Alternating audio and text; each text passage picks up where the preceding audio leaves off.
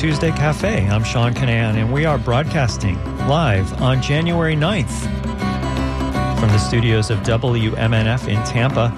The 2024 session of the Florida Legislature begins today. There's a chance the state will allow a huge spike in development in the Florida Keys. We're going to hear about that later in the show, so I hope you stay tuned for that. But first up is an interview that I recorded yesterday. We're going to hear about some new bills in the Florida Legislature that, if passed, would impact LGBTQ plus Floridians. So joining us by Zoom to talk about this are Joe Saunders, the Senior Political Director of Equality Florida, and Quinn Diaz, a Public Policy Associate with Equality Florida. Welcome to Tuesday Cafe, Joe and Quinn. Thanks for having us. Thanks, Sean. I appreciate you coming on today. So let's begin with your organization. Joe, what is Equality Florida?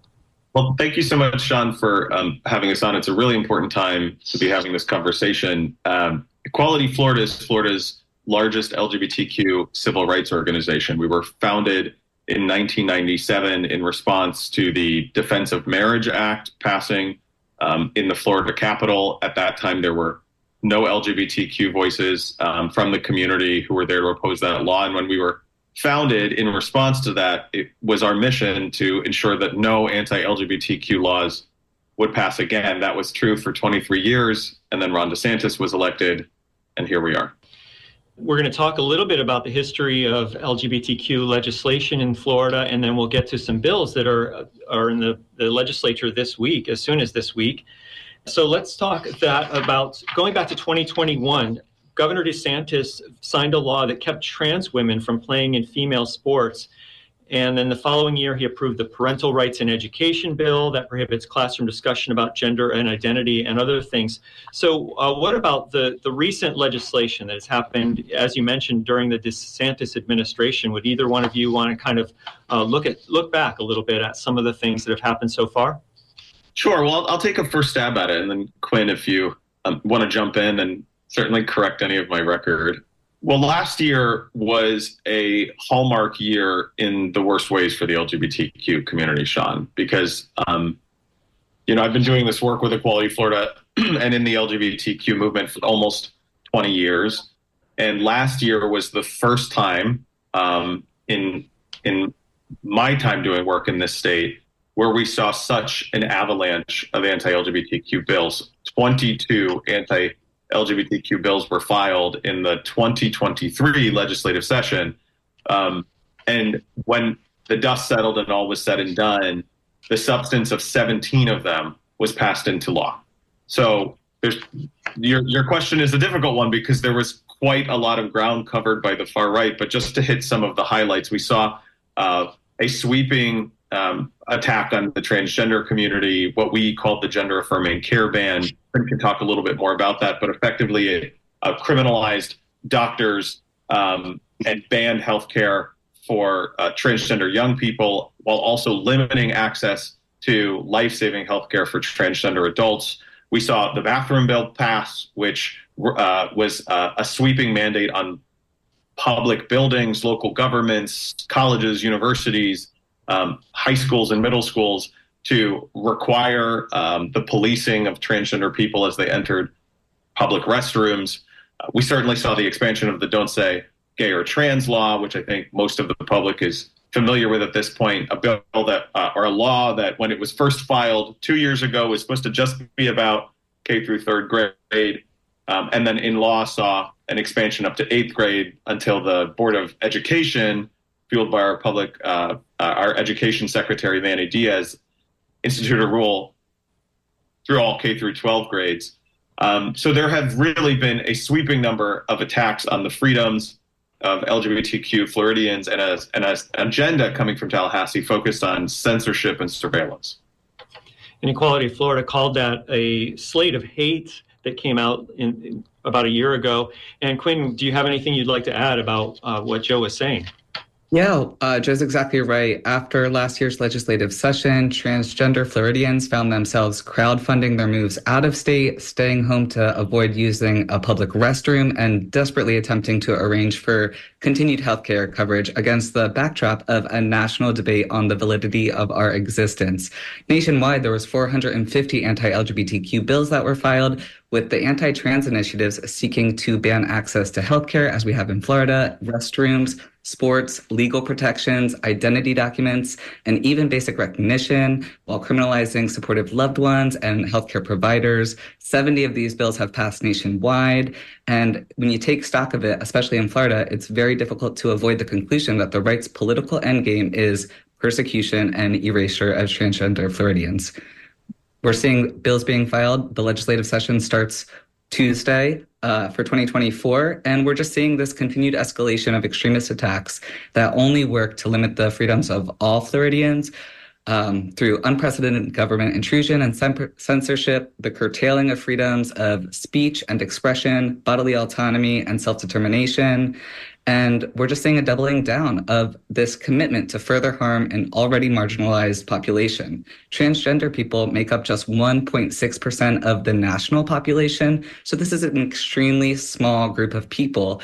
And yet the legislature's focus is not on delivering relief on any of the issues that all Floridians are crying out for. It's just on attacking this very small segment of the population.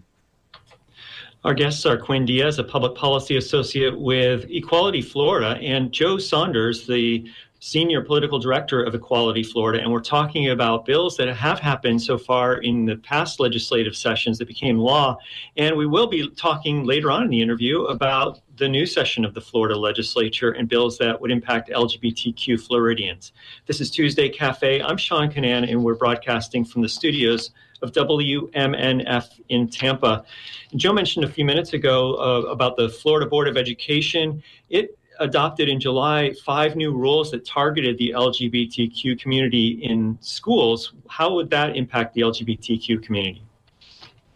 Well, you're right. There's been a few, and some of the bills we didn't mention from last year, but one that's important to center is the attack on diversity, equity, and inclusion in higher ed. So we've seen sweeping attacks and sweeping censorship from Tallahassee in K through 12 public schools and in the higher ed system.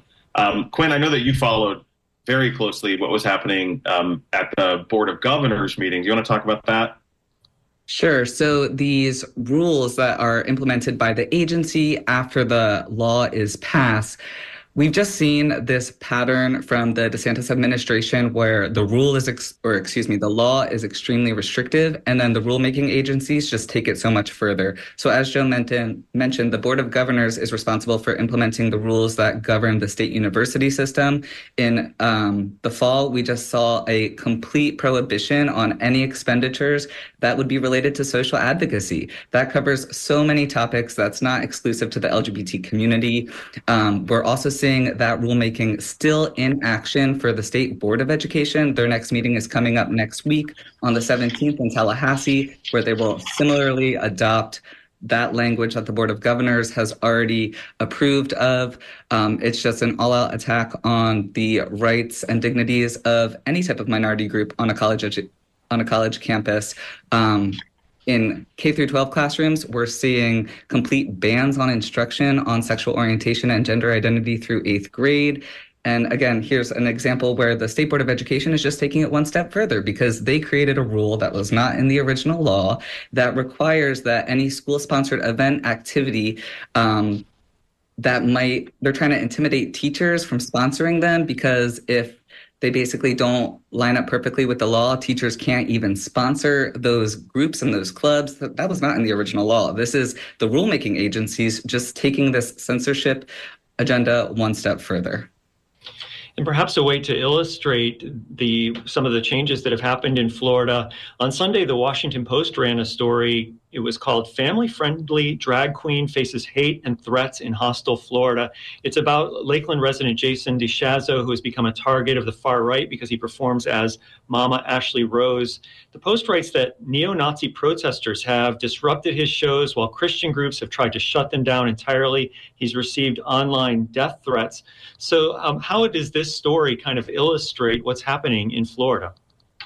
Well, look, I'll say this, Sean. I feel like as advocates, but also as a practitioner in the press, anybody out in the world who is watching what is happening, a mistake that we can make sometimes is to center the fires and not center the arsonists, right? And so I think it's important to pull up a little bit and ask ourselves, what is happening and why? Why is this happening? Well, the reality is that, why is it that state law and the legislature and all of these different institutions are suddenly feel like they're in alignment with the same neo-Nazi groups that are protesting a drag show, right? Why is that happening? Well, I think it's happening because the state under Governor Ron DeSantis has been pulled dramatically to the right. And some of the guardrails, I served in the Florida Legislature back in 2012, and for years and years and years, these kinds of attacks would be laughed at. They would be marginalized. People would file bills like these, but we would not see them moving. We certainly wouldn't see them being turned into law. And I think the thing that has changed is that Ron DeSantis has followed his political ambitions, made the decision to yank the state to the right. He's allowed the inmates to be in charge of the asylum. And so these think tank, far-right think tank-driven plays that we see, as Quinn mentioned, proliferating and promulgating across the country suddenly have a salience here that they haven't had before.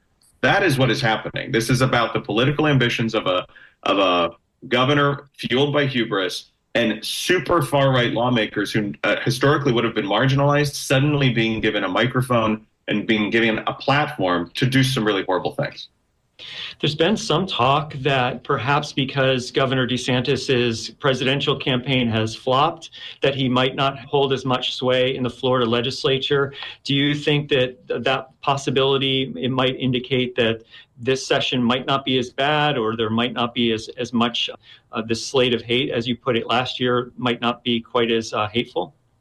So I wish that were true. I wish that's what we were seeing. But I think what we're seeing actually is an escalation of this agenda. So, the climate has certainly been set by this governor who's been willing to sow division amongst Floridians. If Governor DeSantis had his way, I think he would have the country believing that Florida was a bastion of far-right conservative thought, that it was a place where, the whitewashing of history was celebrated by a majority of people, but I don't believe that's who Florida is. But I think that the genie's out of the bottle now. What we're seeing already in the middle of the day tomorrow is when we'll actually know the full landscape of the legislative session. And what Quinn and I and the team that we work with have been living through is this avalanche of bills. So we're tracking. Many of which we haven't fully been able to read because some of them drop and they're as many as 70 pages long. But what we're tracking so far is as many as 15 anti-LGBTQ bills that expressly attack our community. And I think it's really important to say that the majority of them expressly attack the transgender community. That at the end of the day, this is a far-right think tank-driven play to demonize and marginalize a community that, as Quinn has already mentioned, is not very well known by the public, that it's easy to spin conjecture and lies and misinformation about. It is an easy target for promulgating fear. And that really is the play. That's what Ron DeSantis has made possible in Florida, is far-right lawmakers playing to their own base, but signaling to the broader populace, there are people out there you should be afraid of, and we're going to create laws that protect you from them, that in effect remove freedoms, rights, and protections for already marginalized people.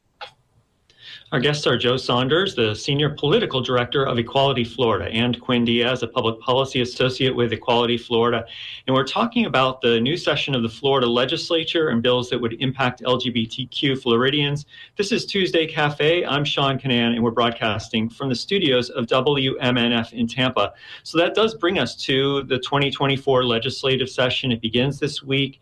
And let's look at some of the new bills that are being proposed. The first one I'd like you to talk about is HB 901, which is also called Senate Bill 1120, and that's the display of flags by governmental entities like government buildings, public schools, and universities, that they will not be able to, if this bill passes and becomes law, they will not be able to represent a political viewpoint on anything partisan, racial, or relating to sexual orientation or gender or political ideological views. So, for example, every year I usually cover the city of Gulfport raising its LGBTQ pride flag over its library each Pride Month. So that would ban displays of pride flags on government buildings and universities. That's right, yes. This bill would ban the use of any flag that represents a political viewpoint, including pride flags from public buildings, and is just another part of this censorship agenda. It is born largely from far-right activists who protest LGBTQ pride flags on government buildings and bans visibility in public spaces and classrooms for all minority groups. We saw a similar bill filed last year, and the sponsor got tripped up because he, in the debate, basically conceded that, yeah, we can still fly Confederate flags under the proposed bill from last session. So they're taking a different approach this year, but the goal is the same: to limit visibility and just, prohibit the use of LGBTQ pride flags in public spaces. And Joe, what do you think? If it failed last year, is it likely to be able to go ahead this year? I'm not sure. I mean, I think that so many of the guardrails are off that people should take all of these attacks very seriously, Sean. I do think that this bill as drafted is very broad, and it's interesting to see that as the far right members of this legislature try to get to the things that they want, how often they will overplay. So, for example, I read this bill, and I think it includes a display of a flag of Israel, for example. I think it includes displays of the Cuban flag, which here in Miami-Dade County is a really important part of civic life. So it is one more way of hyperflexing into an agenda of censorship that is designed to divide people. When where I think the public really is they want a Florida that's anchored in inclusion, where everybody gets an identity that works for them. Everybody gets to exist and coexist in a way that is harmonious. So I think there are lots of pressures around this bill. There are lots of communities impacted by this bill, which could affect its final trajectory. But I don't think any of us should start from the assumption that all of these bills do not have legs. And we're talking again about HB 901 or SB 1120, display of flags by government entities. So Quinn or Joe, anything more to talk about that bill before we move on to a couple of the others? HB 599 would limit the use of personal pronouns. So it expands the Don't Say Gay bill to the workplace, what critics call the Don't Say Gay law. So how would that impact Floridians?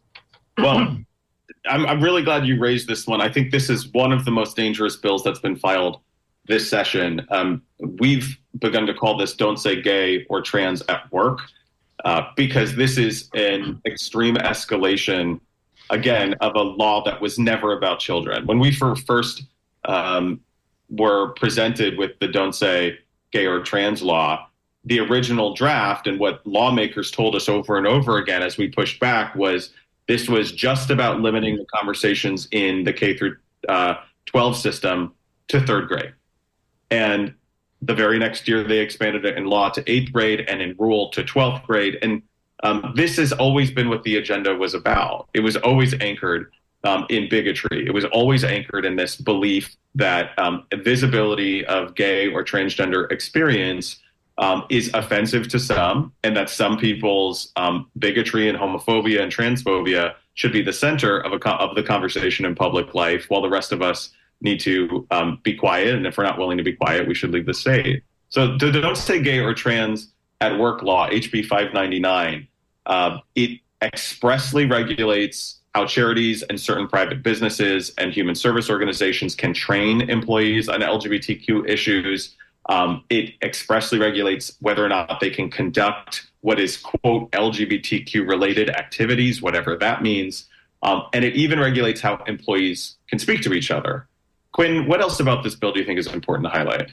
Yeah, Joe's exactly right. This is a very concerning bill. And even under this bill, the state would attempt to withhold contracts from private businesses that don't rubber stamp the position that trans people do not exist. And we've gone through the state contracts, and there's many corporations that would be impacted, 26 of which are, earning perfect scores on the Human Rights Campaign's Equality Index. The government shouldn't ban private businesses from putting into place cultural competency or sexual harassment trainings that include LGBTQ issues. And it has a ludicrous Bible or biology or religious exemption that just creates a, whole host of issues that threatens employee safety at work by allowing employees to openly disregard workplace policies and protections.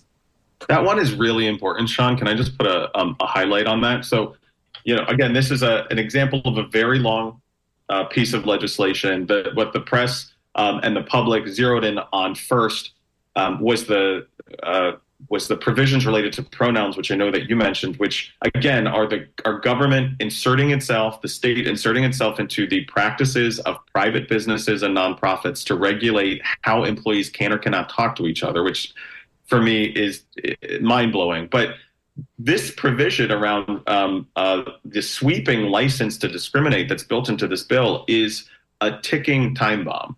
It is broad in the way that it's drafted, and it effectively says that employees can invoke a sincerely held religious belief as a get-out-of-jail-free card for any policy or protection offered by their employer. Think about the implications that would have on all private business in the state. This is a sweeping piece of legislation that we find to be one of the most dangerous filed. You mentioned how an employee could have a religious exemption, but I think there's also, is there a biology-based beliefs exemption, and what does that even mean? Your guess is as good as ours. Yeah, the state is definitely attempting to impose sex-based stereotypes to compel conformity for its normative vision of sex roles, rolling back the clock on all gender equity. And it's not lost on us that the same administration that denies basic science in the efficacy of vaccines are now biological experts. Sean, can I just make one other point on this one too, which is, I'll keep bringing us back to the same theme, which is, it's helpful to look at the fires, but it's more helpful to look at who the arsons are.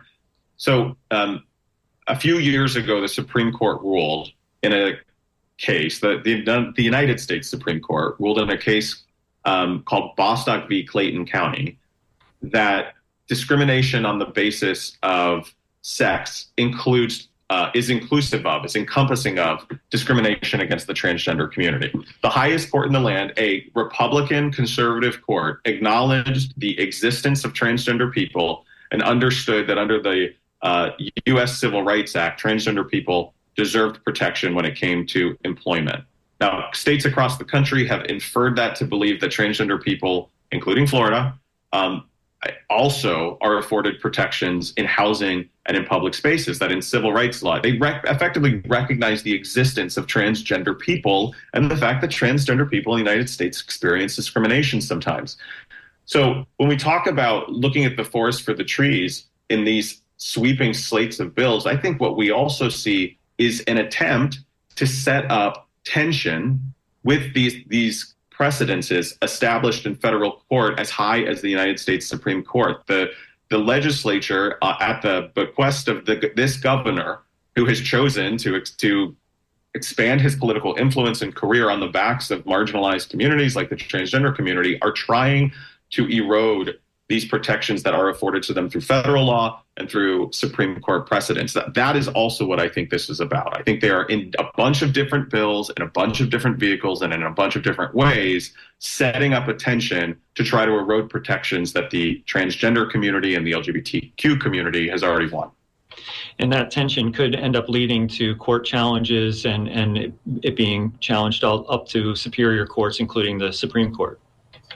Absolutely. I mean, I think we see that most expressly this year in the trans erasure law, which I expect we might talk about soon. This is another sweeping piece of legislation. So again, last year we heard, oh, well, this is just about healthcare. This is just, the gender affirming care ban is just about transgender young people and the decisions that their parents make in alignment with their doctors about the healthcare that they received. And yet this year we see a sweeping piece of legislation filed by by Representative Black, who is the chair of the Republican Party of Duval County, so one of the most transphobic and one of the most partisan members of the legislature, introducing a bill that attacks transgender people in basically every other facet of public life, right? A bill that tries to take away driver's licenses from transgender adults, tries to take away their ID cards. And also baked into that bill is an attempt to change the definitions and structure of the Florida Civil Rights Act so that it no longer includes, by virtue of that Supreme Court case we just talked about, Bostock v. Clayton County, protections for the transgender community, effectively trying to rewrite state law to block access to for transgender people to the protections afforded by the United States Supreme Court. Now, we don't think that works. We think that's blatantly unconstitutional. We don't think state law can even be used to do that, but it is in the attempt that I think we see what the real strategy here is.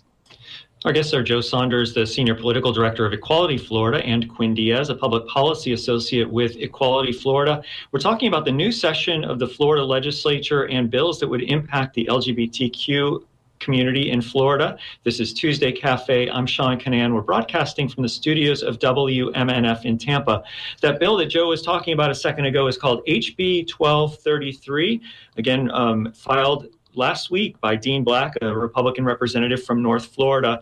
And according to tweets by Carlos Guillermo Smith, he calls it a sweeping new assault on the rights and dignity of transgender Floridians that seek to deny their legal existence, create new barriers to medically necessary care, and put anti-LGBTQ mandates on private insurance companies. Where do the private insurance companies fit in here? It's wild. The hubris of this legislation. Quinn, let me take a stab at that question, but please back me up with whatever I might miss. But, there are a number of ways that this legislation inserts itself into the practices of private insurance providers in the state. The most egregious to me is the way that it requires all insurance policies in the state to pay for the debunked practice of conversion therapy. All right. So the practice of a fake therapist or fake mental health provider, because at this point in the public discourse, no legitimate one is offering this practice, but it requires health insurance companies like Florida Blue or Aetna to pay for this debunked practice. So this is where we are in 2024 in Florida. This legislature is willing to insert itself and mandate that insurance companies pay for the debunked practice of conversion therapy, but is not willing as a legislature to require that insurance companies lower your homeowners insurance premiums or car insurance premiums. That is the extremism of this legislature in 2024. And in addition to the requirement to cover conversion therapy, this bill would generally create new barriers to medically necessary life-saving care by requiring that health insurers that do offer gender-affirming care offer it at a higher cost. So just increasing the prohibitiveness in access to gender-affirming care, which based on last year's law is already very difficult to access even for adults. 80% of folks who used to receive their care through nurse practitioners now need to find somewhere else to get it. And a few minutes ago, Joe mentioned that it would create barriers for transgender Floridians to getting driver's licenses and other accurate IDs. How would it do that? Sure. So this would prohibit the legal recognition for trans Floridians by denying access to accurate licenses and other IDs, by requiring those state-issued ID cards to reflect someone's sex assigned at birth. There would be no way to update your sex on your driver's license, and everyone in the state would actually be required upon renewal or seeking for the very first time their driver's license to sign a sex affidavit confirming that the sex on your application for your license matches your original birth certificate. Now, attempts like this to deny trans folks access to accurate identification is very dangerous. It also forces them to make the impossible choice between full participation in public society and having basic human rights. For a lot of people, this could entirely dissuade them from obtaining Florida's driver's license, and in a dangerous way might contradict identity documents that they already hold from, let's say, the federal government, passports, for instance, which you can update and which might reflect a different gender. And it does this, it's probably helpful to say, Sean, it does this by anchoring all references in this law to what is designated on a person's birth certificate at the time of birth, right? So, there are many transgender Floridians who are members of Equality Florida, who are part of our world and our network, who have these documents updated 20, 30 years ago. But what Representative Black's bill would require is a pledge via affidavit that the information that you're providing the DMV is reflective of what your birth certificate said maybe 50 years ago.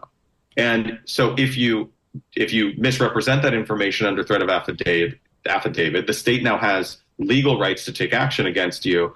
And if you are not willing to lie, then you are forced to update all of your documents to a gender that you were assigned at birth that you don't live every single day in your life. And the possibility of this revoking the licenses that have already been given from to transgender Floridians in the state is very real. So in every way, when we say that this is the trans erasure bill, this is intended to, it is designed to dismiss the very existence of transgender people in so many different areas of law. It is rewriting the statutes to make the assertion, to infuse this ideological belief that transgender people don't exist. And if they insist on existing, that they should leave, right? That they are not welcome in Florida. And we think that is so very dangerous for so many reasons. Our guests are Joe Saunders, the Senior Political Director of Equality Florida, and Quinn Diaz, a Public Policy Associate with Equality Florida. We're talking about the new session of the Florida Legislature and bills that would impact LGBTQ Floridians. This is Tuesday Cafe. I'm Sean Canan. The bill that we're talking about right now is called HB 1233. They're calling it the Trans Erasure Law. One part of the bill has to do with data tracking and surveillance of transgender Floridians. Is that right? That's right. Yes. This bill would increase state-sponsored surveillance and government intrusion by requiring school districts and state agencies to collect data that necessarily outs transgender Floridians, which would have numerous implications for accurately tracking, let's say, hate crimes against transgender people. But it would also, create a lot of issues within privacy and protection against further political targeting and persecution. And it is a mandate on all Floridians, Sean. This is the other important thing to say. This is the hubris of this legislature. It requires all of these agencies to collect expressly. It's another example of how this legislature will create law that is vague by design, with no thought about what implementation would really mean, about how agencies are supposed to adapt, about what the budget implications for that would be. But it is a sweeping play of surveillance on all Floridians, because it requires that all Floridians now be asked what their sex assigned at birth was, what the sex on their birth certificate is, for agencies that might not even collect that information. So it is intended to be this sweeping attack on a very small part of our community, but it will have implications and effect on the agencies that all of us interact with and interrelate with every day. Transgender Floridians, like other people, have protections in housing, employment, and public spaces. But if this bill becomes law, how might that change? Well, I think this goes back to that the discussion we've been having around the far right. And again, this is happening in multiple states. So I think it's important for your listeners to understand this is not just a Florida strategy. This is the strategy of the far right that has been given free rein in our state, thanks to our governor.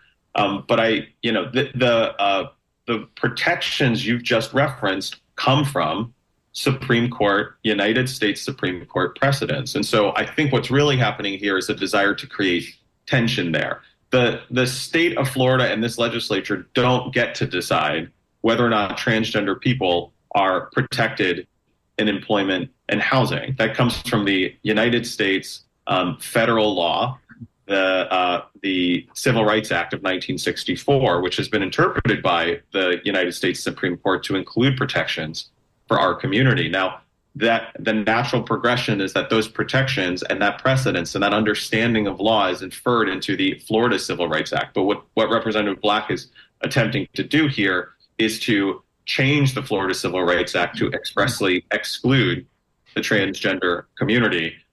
That creates a tension that would need to be mitigated and figured out through the courts. We think it is a sort of gross attempt to erase the experiences and rights of transgender Floridians, but it's also a play that we don't think would work. Well, earlier in the interview, you mentioned that there are about 15 bills or so that might take away the liberties of Floridians who are in the LGBTQ plus community.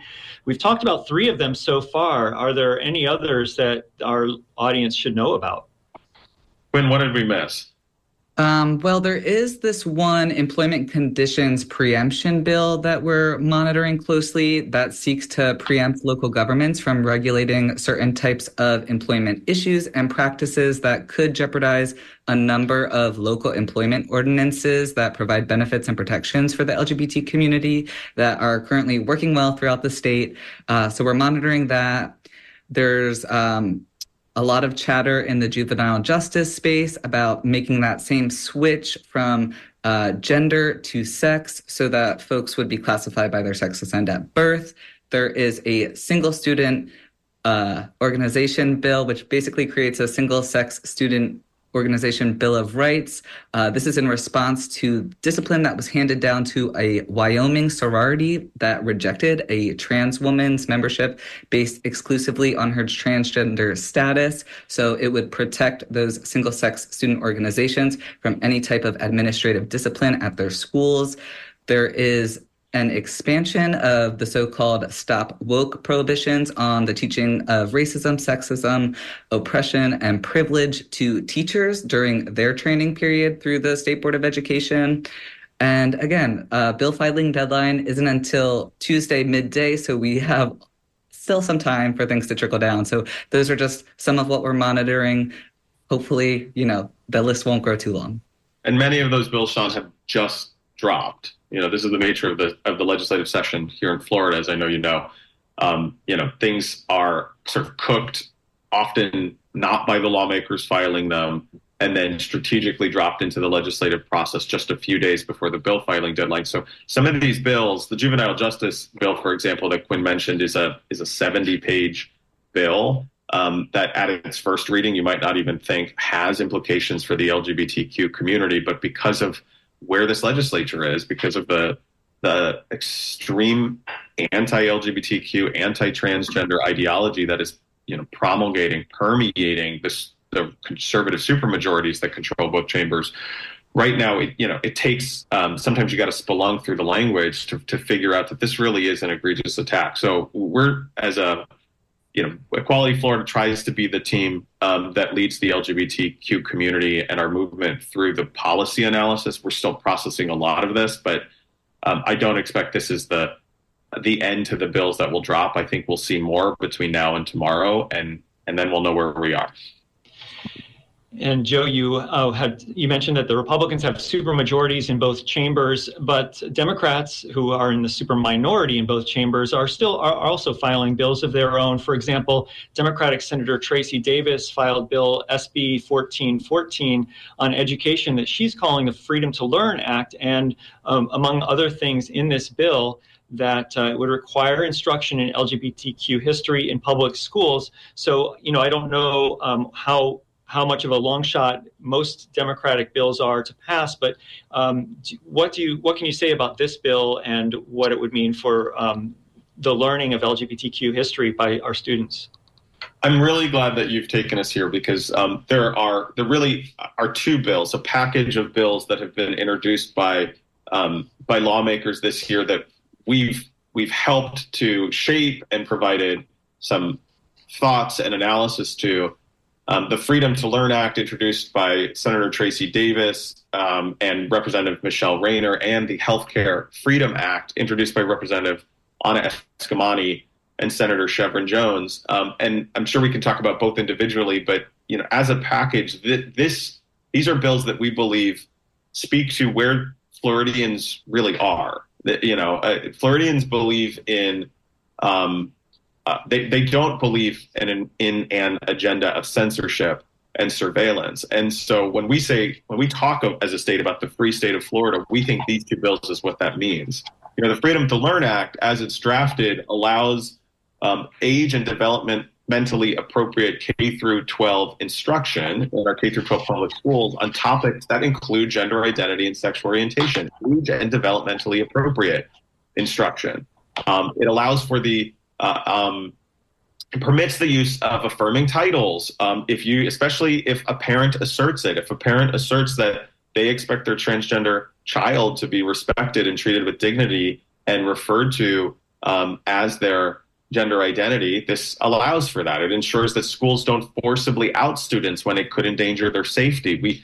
We wish and hope that every home is safe, but we also know that the Department of Children and Families and our child welfare system is some of the most underfunded and most in need. Sometimes it's not safe for a school district or a teacher to out an LGBTQ student if the home environment isn't ready for it. So this creates space for that. Quinn, what else? The Freedom to Learn Act is a large bill that covers a lot of ground. What did I miss? Yeah, so we're repealing, as Joe mentioned, some of the provisions of Don't Say LGBTQ, but we're also promoting truth in teaching and safeguarding access to books. So we're narrowing who can submit an objection to instructional material. Right now, it stands that anyone in any county can, but this would narrow that to just the parent of a child who's in a district within that school district, or excuse me, a school within that school district. Again, it allows for the teaching of sexual orientation and gender identity topics. And we talked earlier about how DEI initiatives on college campuses were being curtailed. Well, this would actually encourage those universities and state colleges to financially support DEI programming and campus activities and permit instruction about discrimination in general education core classes, which is currently prohibited. Well, any last thoughts as we wrap up? Well, I want to thank you, Sean, for giving us this platform. And your station and your work is always valuable as we head into the legislative session season. I do think this conversation can feel heavy. It can feel like there is a lot of bad that's coming. And that's true. But I also hope that folks recognize the absolute necessity of being involved in this process right now. There were 22 anti-LGBTQ bills that were filed in the legislative session season in 2023. Many of them died. And of the ones that were passed, the language that I shared at the top of our time together was that many were consolidated. The substance of 17 were consolidated into effectively 8 vehicles that were signed into law. And lots of provisions were changed as a result of that.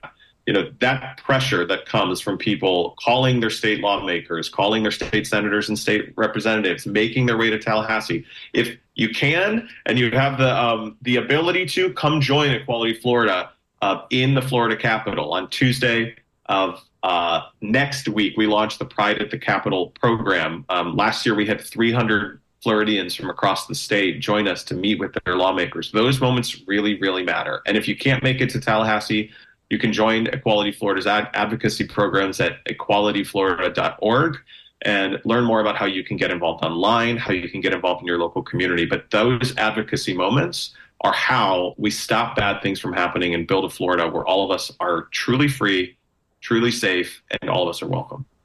Well, I want to thank you so much for joining us on Tuesday Cafe, Joe and Quinn. Thank you, Sean. Thanks so much, Sean. Joe Saunders is the Senior Political Director of Equality Florida, and Quinn Diaz is a Public Policy Associate with Equality Florida. And we've been speaking about the new session of the Florida Legislature. It begins today, and the bills that would impact LGBTQ Floridians. This is Tuesday Cafe, broadcasting from the studios of WMNF in Tampa. I'm Sean Canan. If you'd like to comment on what you've heard so far, give us a call, 813-239-9663. You can also email dj@wmnf.org or text 813-433-0885 if you're listening live on January 9th. Well, we end today's show with an alarming story that comes out of the Florida Keys. State legislators could decide to open the floodgates on development in the Keys. That could mean inviting thousands more building units than the state previously determined the Keys could handle. WLRN's Julia Cooper gives us this report that says it stems from a new report modeling hurricane evacuation times for the island chain. Last month, the Florida Department of Commerce released a report modeling hurricane evacuation times for the island chain. It's the first time an analysis like this has been released in over a decade, and it has serious implications for the future of the Keys. Certainly, if 8,000 new permits became available in short order here, it would upset the economy. It would dramatically affect the value of existing homes. We're working in a complex regulatory environment that we have to follow, and that our hands are tied because of that regulatory environment. When the day of reckoning comes and those permits are running out, are we just going to say, sure, we'll move the goalposts again? The latest report laid out the possibility of developing over nearly 8,000 new vacant lots in the area.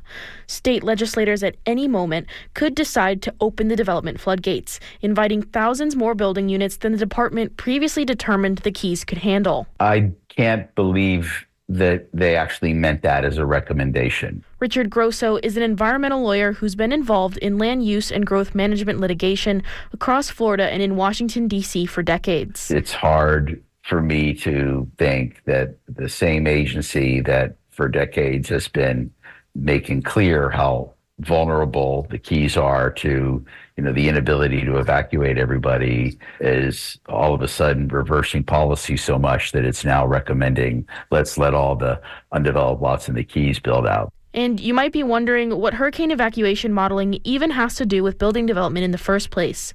Well, the Keys are a unique place. You got 42 islands connected by, a series of bridges and one way out, surrounded by rising seas on all sides in the most biodiverse, environmentally sensitive part of Florida. More buildings potentially means more people that are relying on limited infrastructure, like the only road in and out of the area, to safely leave in the case of a strong hurricane. We are at a critical sort of juncture for the Florida Keys right now. I think we're at that same critical juncture for all of South Florida. It's just a lot more acute and obvious in the Florida Keys. Okay, so how did we get here? In the early 1990s, several environmental groups challenged Monroe County's comprehensive plan. It took several years before the First District Court of Appeal ultimately ruled that the plan didn't do enough to safeguard Florida Keys ecosystems. The understanding was that water along the coastline couldn't handle additional impacts from building development. This was the genesis of the modern Rate of Growth Ordinance, or ROGO system. ROGO distributes building permits to people who privately own land in the Keys. I think what people typically get wrong is underestimating the complexity of building something as simple as a single-family home. That's Emily Skemper. She's the Senior Director of Planning and Environmental Resources for Monroe County. The ROGO system goes by different names depending on the municipality, but in unincorporated Monroe County, it's made up of several tiers and a point system that will move applications forward for things like green building features, solar panels, gray water reuse irrigation systems, or sustainable building certifications, for example. The intent is to direct development to parts of the Keys where building will have the least impact on the environment. It's a famously strict and slow process where people can wait years before they receive a permit to build. In the lower Keys, the oldest applicant last quarter was November of 2020. The upper Keys, the last quarter that was awarded, is from July of 2019. The Keys is an area with natural resources of major statewide significance, also known as an area of critical state concern.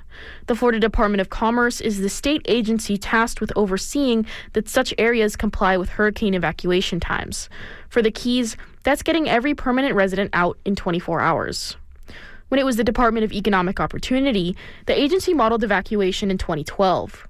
It came up with what's called a build-out analysis that said the Keys could only feasibly support so many more new buildings across a decade. So the allocation of 3,550 units for all of the Keys was for a 10-year time period. So when the county adopted our portion of that, which was 1,970, we adopted it over a 10-year period and distributed it accordingly. But the timeline on handing out those new permits was set to expire last year, and Monroe County officials decided to give themselves more time. We cut our distribution in half and stretched those same allocations until the middle of 2026. That put permit allocations from a steady trickle to just a drip.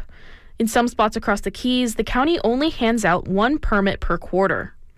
This time around, no new build-out analysis was released by the department. But it isn't as simple as we're just going to stop building. One of the bigger considerations for governments is the looming threat of takings cases. Those are the legal claims where property owners ask the government to pay for the value of their land. If they aren't allowed to build as they'd like, County Attorney Bob Schillinger said they may be entitled to compensation. But just how much money local and state governments could owe property owners in the Keys? That's an unknowable number. Schillinger says that it's hard to pin down because of real estate market fluctuations, features that may drive up or down the cost of a particular location, and how each claim is analyzed in court. Ultimately, the decision to allow more building allocations or not is left up to state legislators, the governor, and his cabinet. It's unknown right now when they might rule over the issue. Brian Schmidt owns the Caldwell Banker Schmidt Real Estate Company. He says his brokerage sells more than 1 out of every 5 homes in the Keys. He says nearly 8,000 new permits would dramatically impact the value of existing lots, homes, and transferable building rights. It would also impact already deteriorating road, sewer, and water infrastructure. I think you're going to see the legislature adopt an increased evacuation time. If I had to guess, it would probably be about 30 hours, which would provide for most, if not all of those 8,000 units. Schmidt says he thinks the legislature will find a solution that doesn't involve paying out those takings cases. They don't want to put the taxpayers on the hook to buy well over $1 billion worth of real estate here in the Keys. So nobody knows what the price tag of those lots are, but it just doubled probably in the last 3 years since the pandemic. But while we wait for answers, Emily Skemper, the Monroe County Planning Director, is hard at work determining whether those vacant lots are actually vacant and can actually be developed over. My initial plan is to take the list of privately owned vacant parcels and we pull that through property appraiser records. From that list, she and her team are determining how many meet acreage building requirements that comply with their current future land use map designation. We also have very specific restrictions regarding different habitat types as well. So wetlands, submerged lands, mangroves, that sort of thing. This analysis is more data that Monroe County officials hope state legislators will consider when deciding how many more building allocations to allow. Skemper hopes to have her analysis ready by the County Commission meeting on January 31st. I'm Julia Cooper in Miami. Well, thanks to Julia Cooper for that story about a huge amount of development in the Florida Keys. We'll certainly keep an eye on that. So thanks for that story. Also, I want to thank David for writing in. He says, thanks for this show today. I often wondered why Ron DeSantis targeted New College for his conservative takeover. And I think it's because it's always been an LGBTQ friendly school. And David goes on to say, I will never forgive what he calls Meatball Ron for ruining my college. So thanks for that email, David. And thanks to everyone for listening today. I also want to thank my guests who were on earlier in the show, Joe Saunders and Quinn Diaz from Equality, Florida. And if you missed this interview, you can watch it this afternoon. It'll be on WMNF.org. I want to thank our phone screener, John Dunn. You have been listening to Tuesday Cafe. I'm Sean Canan, News and Public Affairs Director at WMNF in Tampa. We will be back next Tuesday at 10, and we're going to talk with a history teacher about a new Florida bill about slavery that calls out Vice President Kamala Harris by name. So we'll hear all about that next Tuesday at 10. During this time slot tomorrow, Shelley Reback will host Midpoint. Coming up next is Wavemakers with Janet and Tom Scherberger, and their Wavemaker today is Julianne Holt, Hillsborough County's public defender for 31 years. So I hope you stay tuned for that show. This has been Tuesday Cafe, coming to you live on January 9th, 2024. Happy birthday, Jimmy Page. From the studios of WMNF Tampa. We're also broadcasting to St. Petersburg, Sarasota, Lakeland, Clearwater, Bradenton, and the whole world. Thanks so much for listening and for supporting great radio, 88.5 FM, WMNF Tampa.